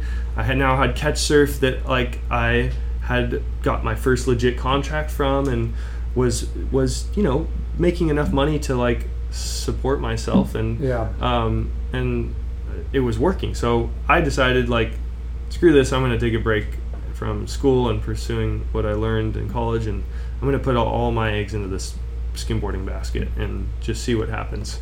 And it's not just skimboarding, it was surfing for me there too. Like, that's what I think set me apart from a lot of skimboarders, was that I had this surfing talent as well, and Well, I think it's smart because when it's what you're good at both, but in this world of self-marketing and creating a niche, and being an asset to these brands, well, they got enough rippers and they got a longboard, and they got Jamie, they got, you fit in that mix, but you're your own identity. And it's inspiring because it's like, dude, that guy does, I'm sure all the surfers freak out on you because I do the same thing with skaters and snowboarders, and I'm like, fuck, how do they do that? Like, that's freaking gnarly, Yeah. And I think when you're close to that, or somebody that is good in another sport, it helps, helps elevate, everybody. Yeah, without a doubt. And I think companies these days too are like, they're looking to not just have all tour surfing guys on their team. Like, a lot of companies want the lifestyle aspect. They want the diversity. They want the beach lifestyle. And what does the beach look like to people these days? It's skimboarding. It's bodyboarding. Yeah. It's a little mixture of everything, right? Yeah. I mean, marketing is staying relevant, right? Mm-hmm. And being relevant. And brands need to, like you said, you got to be diversified. Yeah. And not just like color of skin or anything, but just like disciplines of what you're riding. Yeah. Skimboarding, surfing, snowboarding, skateboarding, whatever. Yeah, for sure. But going back to you and winning your first title, you were like 18, you said? Yeah, it's somewhere around there, maybe 19. Yeah, I was in college, I remember that. So 19 or 20 probably. And I just remember being like so hungry because I was sitting at a desk and so far away from the ocean most days. When my summer came around and I didn't have any school, I was like at the beach every day, skimboarding my heart out, and I really wanted to like win the tour. Like that was one of my goals for sure. Throughout my college career. And now, were you winning sporadically, like contests? Yeah. I mean, yes, I would always do okay on the tour, and a lot of the times I would get second to that same kid who would beat me in the 12 to 14 division, the Sam Stinnett kid. He has 4 titles to his name, and a lot of those I was right behind him, nipping at his heels. So I think because you've been doing it like 4 or 5 years already. I've been doing it for quite some time. When I finally when I finally won the tour, it was a big accomplishment for me. And now the tour, it's like 10 events, you said, right? It's anywhere from 6 to 8 events. 6 to 8 events. And there changes every year. And whoever wins the most with the most points. Yeah, it's like surfing. So it's a accumulation of how you rank at each of the events. Yep. Did you win it before the end, or did you win it at the end? At the last event? I think that's a good question. I think I won that's a good question. At the last event, I think the first 2 times, actually might have been 3 times, it all came down to the last event usually. How much fucking satisfaction is that? Yeah, dude, it was insane. The first time I won the tour, here comes these characters again. Paulo Prieto and Bill Bryan cheered me up the beach after winning. Two of my idols growing up were there. Did you cry? I was emotional. Were they in the events? They were in the events. Yeah. So I was competing against and Bill still competes. It's freaking incredible. Where was the last event held? It's always held at A Street in Newport, at Balboa Pier. And it's actually this weekend. The contest, it's tomorrow. The last contest of the United Skim Tour starts tomorrow at A Street. You gonna go down there and sign some autographs and hang out? I'm gonna probably go hang out. Yeah, I'm gonna go root on my friends. Do a little vlog down there. Maybe so. I don't even think I'm just gonna go down and enjoy it. Just heckle from the pier. Exactly. You're lucky I'm not in the video. You call that an alley-oop? Yeah, exactly. That's the plan. So that'll be pretty fun. But and then I think I kind of went on like a little bit of I think I won it 3 years in a row after that first one, and I was just at the peak of my career, and like really just was putting everything into it. And that's what I wanted to do. Now I've skimboarding and competing in skimboarding, I think it's been very tough to be doing this tour for 10 years. Or wait, how long have I been doing it for? I mean, 27 started when I was, so I've probably been competing on the tour for 10 to 12 years. And the tour itself, like, it's always been very grassroots and very, like, supported by just the local community wherever it be. You know, there's a little community of skimboarders in Newport Beach. That's who holds the A Street event. There's some small communities on the East Coast that hold theirs, and it just, the sport has never really grown competitively throughout this 12 years that I've been a part of it.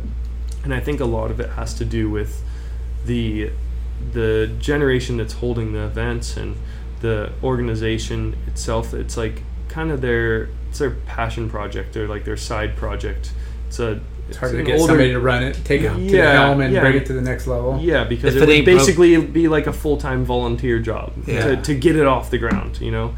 And all these guys that have helped run the UST all have families and are successful in other things, and rightfully so. They spend their time on other things. Yeah. So I think right now it's really tough to see our sport kind of stagnating when there's more eyes on it than ever. There's more people doing it than ever, but the tour is like still the same. Yeah. I think it takes like a big sponsor like a Red Bull or somebody that like, you know, to kind of infuse like money into a tour and get some, you know, eyes and you know, promotion behind it. But it is what it is. I mean, it's like you said, I mean, most of these sports, you're in it because of the love, not because of, you know, the money, but it does help. No, it definitely does. And I mean, it's tough to, you know, get behind something like that. Like, it's taken a long time for skateboarding, surfing, snowboarding, all these different disciplines of board riding, right? Mm-hmm. And they have gotten way past like what skimboarding. Yeah, it's such skimboarding is such a different. I could see it becoming more than like what you say, like than it is. Homegrown. But you do have to have somebody that fucking just puts a lot of marketing money into it. Yeah, right? And it does. Like, I think that's the biggest thing is we haven't had like a Red Bull or like even a WSL step in and be like, hey, we want to throw 3 events, and that's all I think it takes. Yes. Yeah. I think with the help of like a Red Bull or a WSL, they deal with all the permitting, they deal with a lot of the organization around the event. I mean, that's what they're doing. They're marketing machines, you know, and they know how to, you know, grease the wheel, you know? Yeah. And get things done. For sure. But yeah, I mean, it's just, I brought it up because I'm like, you're not sponsored by Red Bull? No, you should be, dude. I'd be stoked to, you know, watch a specialty event with like the best guys in a with good waves and good waves and a time frame. Red Bull TV. That's where I think it could totally sit. Fucking like, dude, Red Bull TV is pretty amazing. The content and the diversity of content that they have, for sure. All the things that you would be interested in. Yeah, like every once in a while, I'll get on there and just get like, whoa. Yeah, well, you can watch that here. I mean, you look at wakeboarding, you know, which kind of is niche-y and similar, but it's massive. It's way massive. Yeah, it's a massive sport, you know, because of all the lakes and everywhere. But you know, like it wasn't a full mainstream sport. It was pretty niche-y, but it just like they got the right money, they got the boat money behind it, and other sponsors, and then the equipment, and it blew up. You know, it's like I feel like this has, you know, maybe it's never going to get to any of those levels, but it should be represented in a way that highlights the best in the world. Yeah. I totally think agree. Though you guys, as a not sport, but as a activity. You and have brought so much eyes on it, and Domke and freaking Austin. I mean, there's way more. Yeah, people way more knowledge of what you guys are doing. Yeah, if you added up all of your guys' like fan followers, it's like in the millions. You know, like between all like that crew, that's a lot of eyes on the sport. And that's again, the world we live in with the social media. Yeah. Like, And what a company like Red Bull should be looking for too, right? Like, Yeah. they're looking for media that performs well, you know, and Yeah. that's You could skimboarding. package it. Like Yeah. skimboarding media and content, like for whatever reason, does crazy, and that's Dude. how like I've grown a big following is just from posting simple skimboarding clips, and it looks Right? it looks so relatable to people because it looks kind of easy when the best guys do it, you know. And you're starting from the beach. You never have to touch the water. You never have to come across a shark. Like to the average person who lives in inland or something, like that's what they probably want to do when they Yeah. first get to the beach. People So- probably hate me if I say this, but think about if you did this. Mm-hmm. But one to kick off the whole thing, right? A specialty event. Mm-hmm. Skid Kid, Mm-hmm. J.O.B., Ben Gravy, Yeah. you three icons of fucking soft top skimboard. Connie Rob. Yeah. Well, not even Kalani Rob, but just you three, Yeah. right? Because you guys are like the stars of today. For You know sure. what I mean? Like as far as like, I'm surprised I'm getting put in that pool. That's pretty crazy. dude, are you kidding me? Like Yeah. you three are like vlog like superstars. Mm-hmm. You know what I mean? Like, but you're also like kind of that niche of soft boards and Softboard, skimboarding yeah. and Yeah. that kind of The like weird type of surfing, I guess. weird right? type of surfing, Alternative. alternative. surfing, in a sense.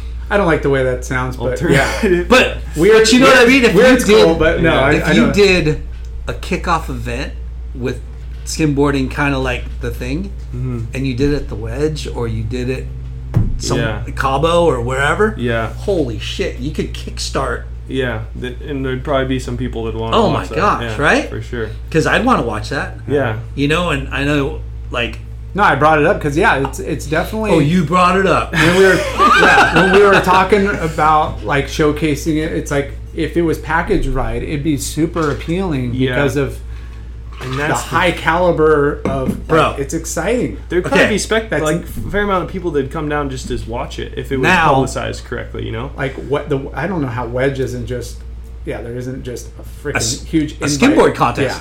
Yeah. Yeah, there's never been a contest at Wedge in my lifetime. Like No. it's probably permitting can't. through the For Newport sure. is just You it's not probably a go. could though.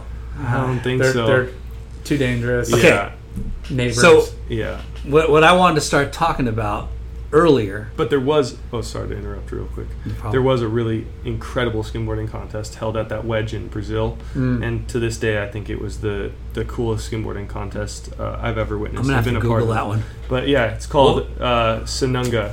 So if you Sanunga. look up on YouTube the Sanunga UST. So SUNUNGA is how you spell it, and so this cove is like an amphitheater. It's the theater for skimboarding. There's these waves that are hitting a rock wall, a natural rock wall on one side of the beach, and they're ricocheting off this rock wall, and there's just wedges, peaks along this entire little cove.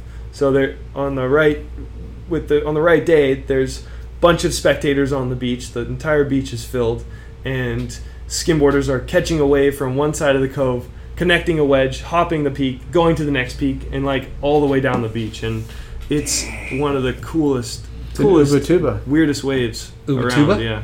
Around Ubatuba. Yeah. It's in So- Ubatuba. So, okay. I think the very first time that I came across Blair Conklin was on YouTube, Adelaso. Probably from Beefs TV. It might have been I Beefs. guess, yeah. It might have been, yeah, it could have been Beefs. Yeah. But you guys are like, you're skimboarding into the wave. The waves are firing. Our friend, who's a rep, what's his name? William. He's from Laguna. Okay. He used to be the Vulcan rep. Now he's the Vans rep. Oh yeah. What the fuck's his name? William I don't know. Just saw him today. Mancini. Yeah. Min- Mini. Minnie. Minnie. Oh, You know I Minnie? Minnie. Yeah. Yeah. Minnie I was don't even know surfing. his real name. I just know It's him as William. William. Right? Mini. Yeah. But he's in the background, pulling into these barrels. It's like overhead, Yeah, yeah. and you guys are like winching in. Okay. And I was like, holy shit, what the fuck is this? Yeah. And you guys are winching in, doing these big old airs, and then getting barreled, coming out, riding back on the sand. And then, I start following or watching you. Finding other shit. Yeah. And then you're doing the river breaks, and you're surfing the little thing. Yeah. And I'm just like, wow, who are these guys? You know? Yeah. And then you just start doing more and more shit, like in skimboarding, and I'm just like, wow, this kid's like crazy talented, and he's got good style, right? I appreciate that. And you're doing like weird, crazy technical shit on land, onto the ocean, back onto the land. Yeah. And then you start seeing you with Kalani Rob with the catch surf thing. Yep. And then you're at the Palm Springs. There's Wave 2 guys Yeah. that have blown me away that surf Palm Springs pool. Mason Ho, right? Yeah, that guy's an animal. And then you, Oh, thank you. the winching in and jumping over the throwaway wave, Forerunner. Yeah. and then whipping, and then into the barrel, and then Yeah. dude. Because that wave suits like their style because it's like so shallow and hollow, right? Yeah. And That I'm wave sure- sucks. Yeah. Like, That you have to be was- really good to surf yeah, that wave. for sure. You have to be really fucking good. No, Yeah, it's, it looks so it's- tough, but like the fact that you know how to fit like that turn and that curve inside that, like it's a Yeah. dry slab like Yeah. on a freaking concrete. It sucks for me, guys. Not for everybody else. But that wave is so tough. It is. And yeah. what you guys were doing. well, Dude. yeah, it was. Holy yeah. shit. We can't wait till it really opens up. And, Yeah. No. Yeah. I think that pool is going to be incredible. It's going to be And, incredible. I got Kalani a big thank you for getting me in there, and like that was kind of the winch thing, and bringing a winch to a wave pool is something I had tried before at Waco, and like it never worked out. They had like a beat up gas winch at Waco that we couldn't start. And like we went through all these freaking hassles, and then Kalani opened up his wave pool, and within the first week or 2 of being there, he's like, Blair, get in here, set up your freaking winch. I know these guys that have a winch that has a remote throttle on it. So like he like just set everything up for me and like gave me the day to just do whatever the hell I wanted. Yeah. And it was the most fun I've ever had on a board to this day, I think. Like I had this new technology winch where there's a remote throttle on the actual handle, and so no one has to run the winch for me. Like so you just gotta go set it up, and then you have a controller. yeah, and I have Holy a crap. controller on the handle, and so like I get to freaking control how fast I'm going. Like Do you have fins on the board? no fins, yeah. fins for the for the skim stuff that I did there, and it was like it blew my mind. The surfing and like what skimboarding was to me, I thought was gonna like change forever after doing the winch and the wave pool thing, because you're no longer like relying on this wave to generate your speed. You have a remote throttle that's like giving you all the speed you could possibly need. Like they can form a little wedge section that you can just boost off of and do an air going 30 miles an hour. So I think that still is kind of like the future, and like where kind of these wave pools are going to go. Like I think every wave pool is going to have a winch set up at it, and And that could be another like contest format. yeah, You know? it's something I'm working on. Right? Your idea you shared earlier is like something that I really want Sick. to make happen, with just having like an invitational, and maybe doing like we're not going to give away too much about it, but No, I think something I'm working on. Yeah, it's a way to stay relevant, and it's the future, but it's also like paying it forward too, because you get to like invite a lot of your peers, a lot of the people that you respect. That it's selfish. It's a all inclusive. Which if you could pull it off, it'll be. When sick. did they start doing the crazy rad side wave into the wedge wave? Has that been when did going- skimboarders start doing that? Yeah. I think that goes back quite a ways. Like wedge was the first side wave that I think like maybe Wedge or 10th Street. So there's two really good wedges in California. There's Thousand Steps Beach or 10th Street, where Bill Bryan and George grew up skimboarding, and that is like on any given day of the summer, it's really good for skimboarding. So that's probably where people first started skimboarding a wave that refracted off of a rock, and they're catching this little lump of energy that's pushing off of a rock, and they're connecting it to the next set wave. So really, it's you're taking two waves and you're going from one to the next. But then people skimboarders started discovering wedge probably in I'd guess the 80s or 90s, and realized that like the first south swells of the year where it was just the best skimboarding wave ever. Like you could not even have to drop your board, and because the slope of the beach there is so steep, you just slide down the slope and into this little side wave that's coming off the jetty, and then you can connect a 6 to 8 foot like proper tube. So I think that was kind of when people really started popularizing the skimboarding a side wave thing. Yeah, when I watch you guys do that, it's just like, holy shit, that looks insane. Yeah. It's a lot. It looks so fun, but you gotta be. Yeah. Well, you gotta be charging. Regardless of what you're on, or you're just out at the wedge, is gnarly. Yeah. You know, if you're body surfing or boogie boarding or surfing or skimboarding, it's a wave of consequence for sure, and you're risking your well-being when you're there for sure.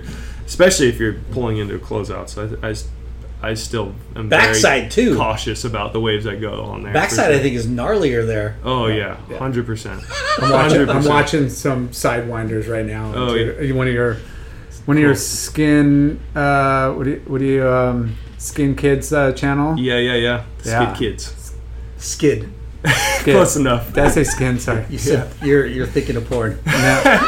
I was just like, these guys are going into like Skin Kids.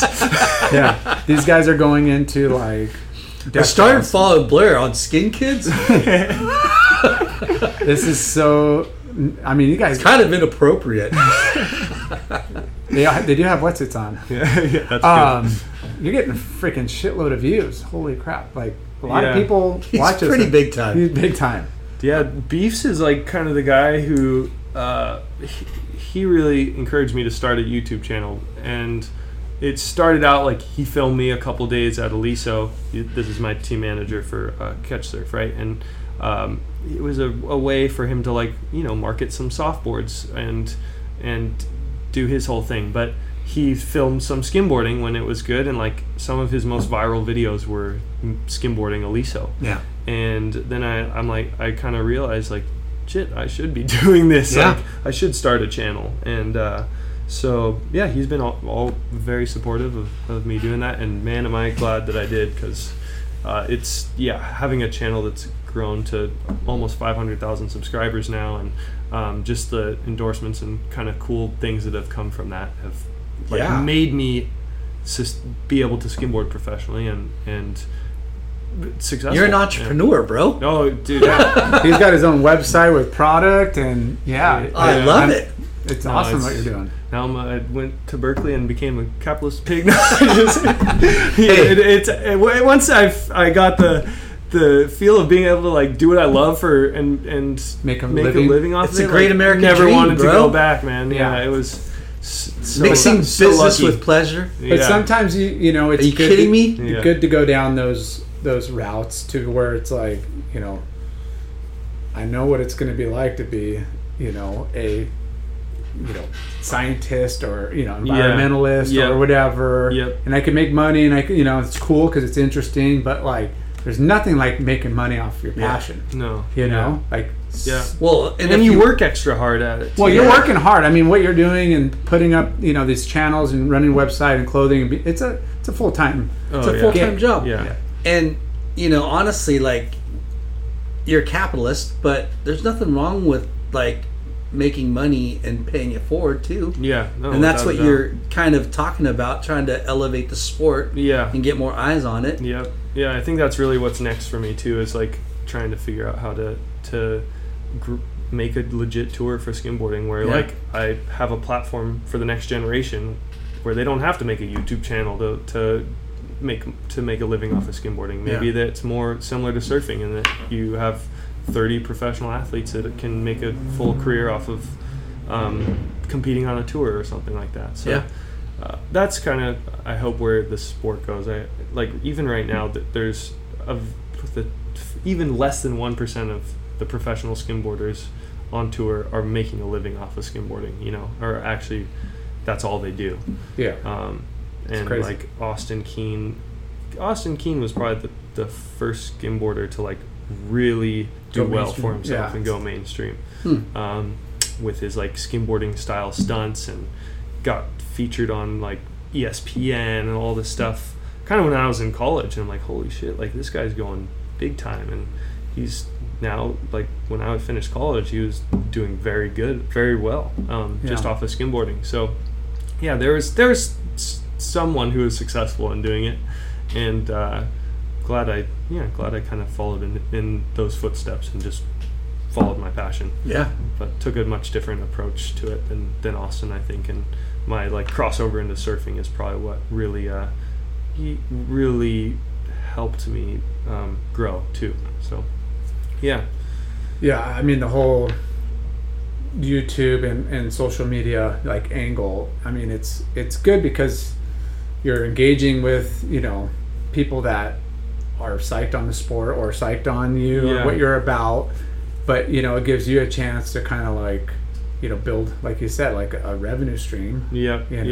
Because I mean, we live in a world of content, and YouTube is fucking huge. Like it's all my kids watch. Unless That's all I watch. like it's pretty. Because you can learn everything on YouTube. I mean, we you pretty learn on it. but Get when we were entertained by it. but it comes down to what your interests are, or fascinated, or what like you hear of a name, or you hear of something, or you want to find out a job and how to do it. It's like it's incredible. Like the information tool that is out there. And again, it's all about like talked about video games. It's all about managing your time, and it could be a curse or a blessing on how you use it. For sure. It's pretty wild to like just rely on social media basically for my entire living, and like that's my main income almost is the revenue that I generate off of that. And off the get-go, the best performing videos that I had were how-to skimboarding videos, and that was something that like I never intended those videos to do well, but really goes to show you that when you're sharing valuable information for other people, that's what people gravitate towards. And when you're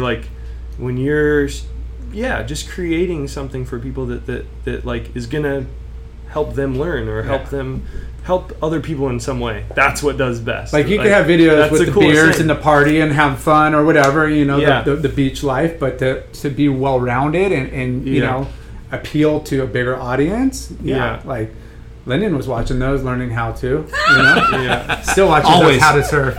Always. But I mean, we just know the power of YouTube just because we use it, but then I look at what the kids, and that's all they watch. It's crazy. It's pretty interesting too how much YouTube has changed just within the 4 years that I've been on it. It started out as like this long format video platform where everyone's posting videos 10 minutes or more to informational videos or entertainment videos. And now like the entertainment is coming or what everyone's watching are these short format videos. TikTok, basically TikTok changed the whole game with their short format videos, and everyone started gravitating towards their platform, and then Instagram and YouTube are now trying to keep up with them. And now YouTube has shorts, and they're really pushing shorts on all their creators. Like they want people to be posting these short format videos, and I'm sure like your guys' kids are probably watching shorts now, and that's just like a much more quick and to the point, attention grabbing form of entertainment that everyone's watching these days. Well, if they could appeal to that audience for the quick clickbait, like quick stuff, but if your page has the how-tos. It has long format. It has like Yeah, I think mixture of everything. A mixture of everything will go. You know, is what does well. Yeah, for sure.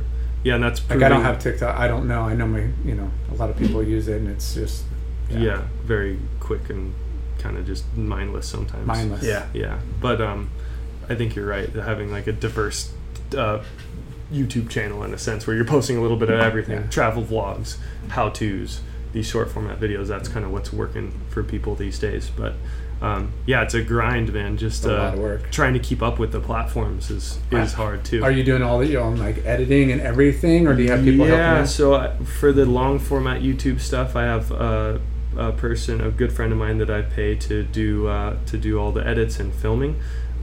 So kind of just a one trick pony that does it all. And nice. And then I've had quite a few different people that I've worked with throughout the history of my channel. So kind of like I'll usually bring on a filmer and editor and have them shoot a bunch of stuff for me, and then it gets to a point where maybe like the channel needs a little refresher. So I'll bring on someone new and just it's nice to have a new format, new types of edits. Keeps the channel interesting. So, fresh. Yeah, exactly. So, who are your sponsors today? Catch Surf. Yeah. Exile still. Yep. Exile is still my What did main. you just say? Exile. He was close enough. Exile. Yeah. Something like that. So Catch Surf is my main supporter. Reef Sandals is also a great one. And then Icy Sunglasses as well. So nice. Those are my top sponsors at the moment, and Exile continues to support me. And awesome. You have multiple pro models, one pro model. How's that work out? Signature product? Signature. Yeah, so I just got my first signature shoe and sandal with Reef, which is really cool. That just launched like a shoe month. and a sandal? Can you skimboard on them? they're called sliders, dude. No, So that was really cool. Them I think, bro, that's fucking huge. Yeah. That's a milestone. No, for sure. They don't just give a shoe and sandal out to anyone. No kidding, dude. They were very, very cool to approach me with that, and I ended up picking some materials that were like the foam is made out of like cane, sugar cane, and like they're more sustainable materials than your average shoe. So, and the shoelaces on one of them is completely made out of ocean-bound plastics. So just trying to make product that kind of suits my background and is a little bit more sustainable than your average shoe. So that was really fun to design with them.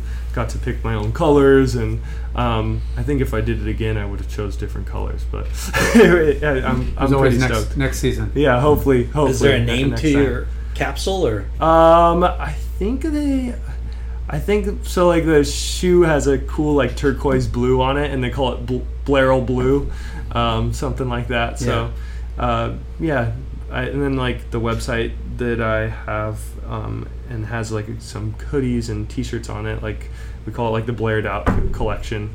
So, and I'm putting everything on the website that these companies have collaborated with me on. So like the shoe that I did with Reef, I'm going to put that under my Blaired Out umbrella, and under that collection. And the sunglasses that I have with IC, I'll carry those on my website. And it's really fun for me. You have like an IC signature model too? I do, yeah. And look at this guy.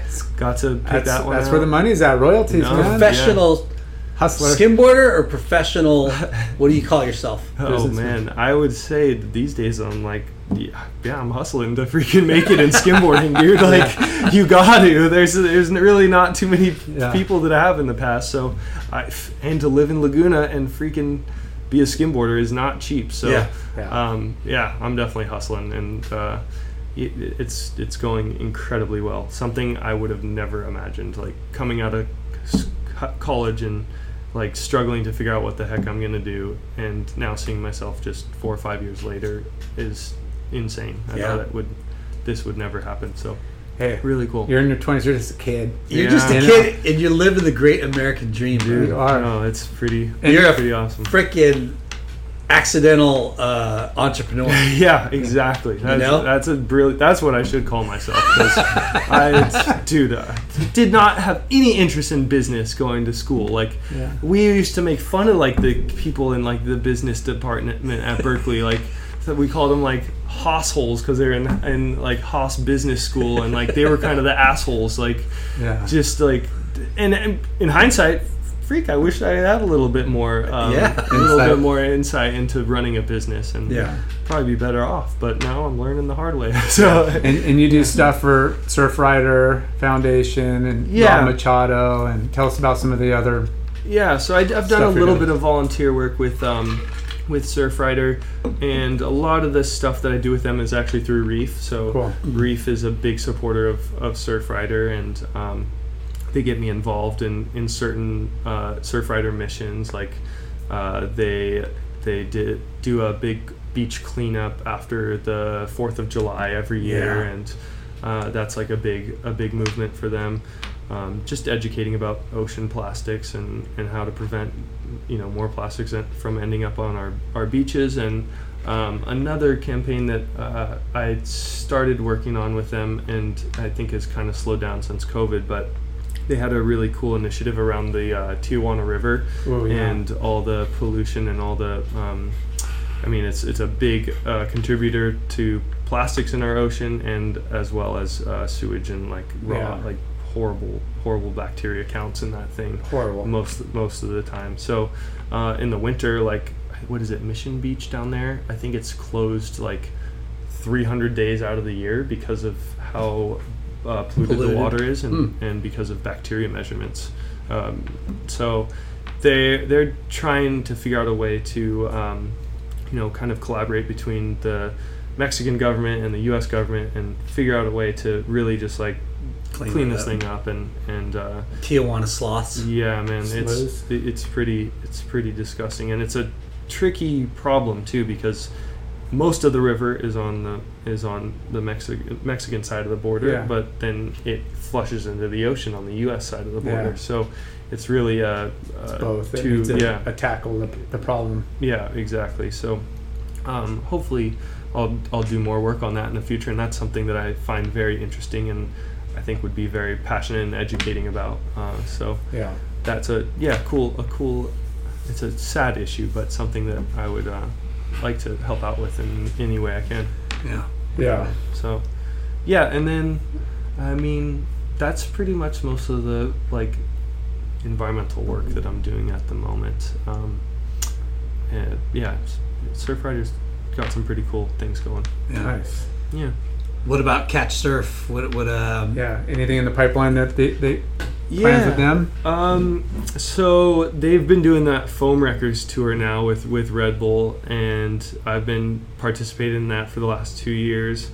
It's pretty cool tour to be on. Like it's all about stoking out the people, and it's not so much about like riders showcasing their talent. Like I go there, and a lot of times I just like watch and get to watch everyone goof off and have a good time, and I'm the judge. Like I get to judge on who's having the most fun. So that's spinning the wheel, and that's how they figure out which boards to ride. Yeah, it's fucking genius. Yeah, pretty cool concept. So it's a great way to like showcase different models. Yeah. You got all the models on it, and it keeps it fair. Yeah, without a doubt. And it's literally like the surfers that are making it through the heats are like they don't have to be the best surfer out there. Like there are people that are like, maybe he did the biggest pearl of the entire event and he made it through his heat because like he made everyone laugh and put a smile on everyone's face, you know. So it's a much more like fun contest format, and just a pretty cool thing to be a part of for me. So there's actually one at Sandy Beach coming up in November. Ooh. So that'll be their first foam wrecker event at Sandy's Beach, which is a great shore breakaway. Oh my gosh! I'm pretty frothing to go to that one. That one will be really fun. But yeah, a lot of cool stuff in the works with Catch Surf, and they have a whole line of my surfboards, and I got to develop a boog skim with them, like the first ever kind of skimboard boogie board hybrid, like more friendly thing to learn how to skimboard on. Yeah. Trying to make it more accessible to the masses, right? So who's better at boogie surfing? Ooh, You or Kalani? Yeah. Kalani didn't get the #1 bodyboarder name for nothing, man. He's pretty gnarly at the stand up, dude. He is. He's the He's pretty Trestles fucking good. bodyboarding club, man. But I think you could dethrone him, dude. you know, I don't even think I can. I mean, try, dude. there's your second specialty event. yeah. Him at that Kalani lowers versus left is Blair. like He's pretty nuts on a boogie. Yeah. Stand up boogie boarding, he's pretty sick.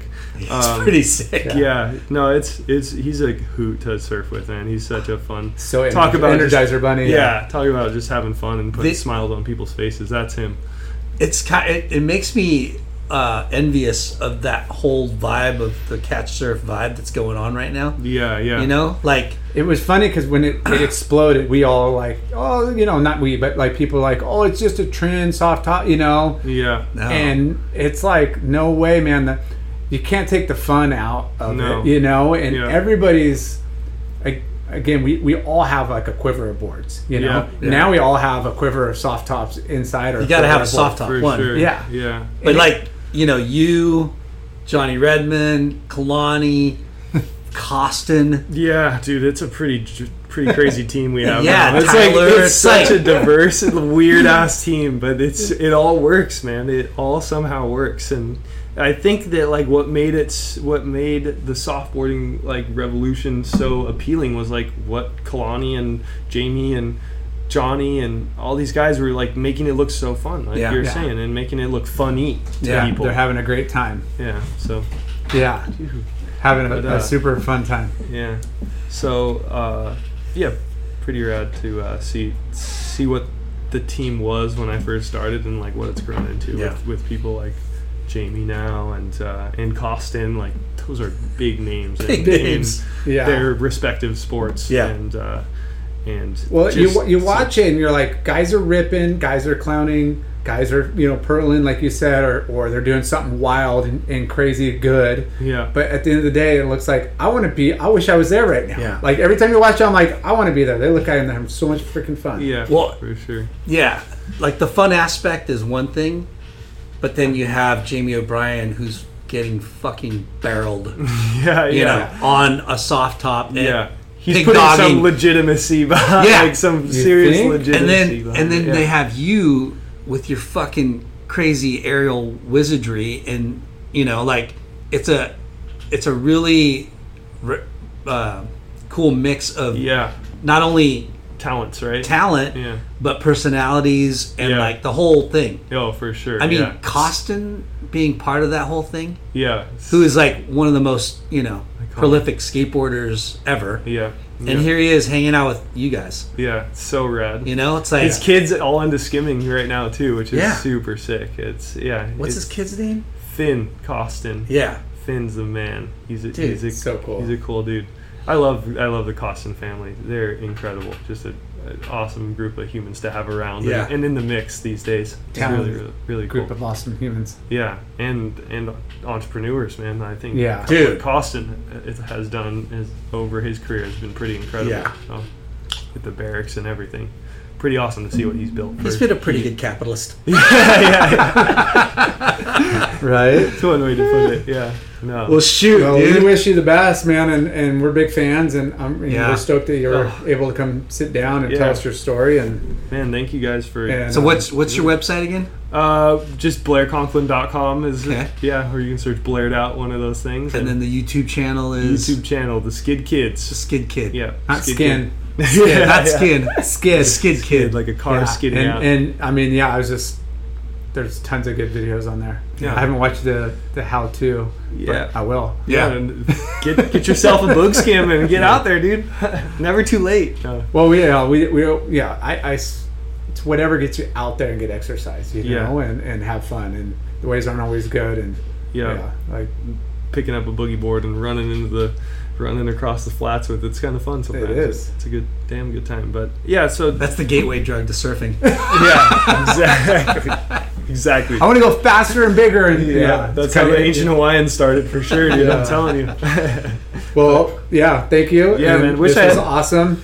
And congratulations on everything. Thank you very much. Yeah. Keep up the good work, dude. Really wish I had more time to ask questions about you guys. I feel like it was very one-sided conversation, but that's what the show's about, dude. It's not about us. Well, yeah, I wish I knew a little bit. Those show's always about me. We could do a follow-up and you could ask us all kinds of questions. There we go. All right. We'll do that. Well, thank you. Reverse interview. Yeah. Blair, Skid Kid. Wait, what was the other one? Conkletron. Conklin. That's a mouthful. Thanks for hanging out with us today, dude. My pleasure. I really find it fun to talk about where skimboarding's at these days and to kind of just bring everyone up to speed with how rad the sport is. So thanks for allowing me to share my love for it. Thank you. Peace. Right on. Bonsai Bowls, hands down the best bowls. Period. 7 locations, 2 in Hawaii, 5 in Southern California. Bonsai Bowls, go get some. Caliente Southwest Grill. Clean, healthy Mexican food. Everything is made fresh daily using produce from local farms. Their salsa, their dressing, and even their marinades are made from fresh produce in-house, so almost all of the menu is naturally gluten-free and extremely clean. Family owned, showing local love for 22 years. Check out their website, calientesouthwest.com, for all your party pack and catering needs. You could also call them at 949-515-0909, calientesouthwest.com. Ashland Hard Seltzer, made from all natural ingredients. No sugar, 0 carbs, gluten-free. Great taste and guilt-free good times. Ashland Hard Seltzer. Shade Sunscreen. The best sunscreen for all surfers. Shade Sunscreen. It's been around since the sun. Shade Sunscreen. Clearweather is a family-owned footwear brand started by our friends Josh and Brandon Brubaker. They are driven to create their own path in the corporate sneaker world. Less corporate, More independent. Clearweather. Clearweatherbrand.com. Foo-Wax is the best, ickiest, stickiest wax in the game. Foo-Wax. Late Night with Chalky is supported by Inherent Bummer. Surf entertainment, thoughtful writing, surf videos, music, and fresh hell for the core surf community. Remember, it's not the end of the world. Subscribe and check it all out at inherentbummer.com. Thanks for tuning in. We hope you enjoyed the show. Please give us a 5-star rating and spread the word. Special thanks to our good friends James Williams for our awesome artwork and Justin Reynolds for the amazing music.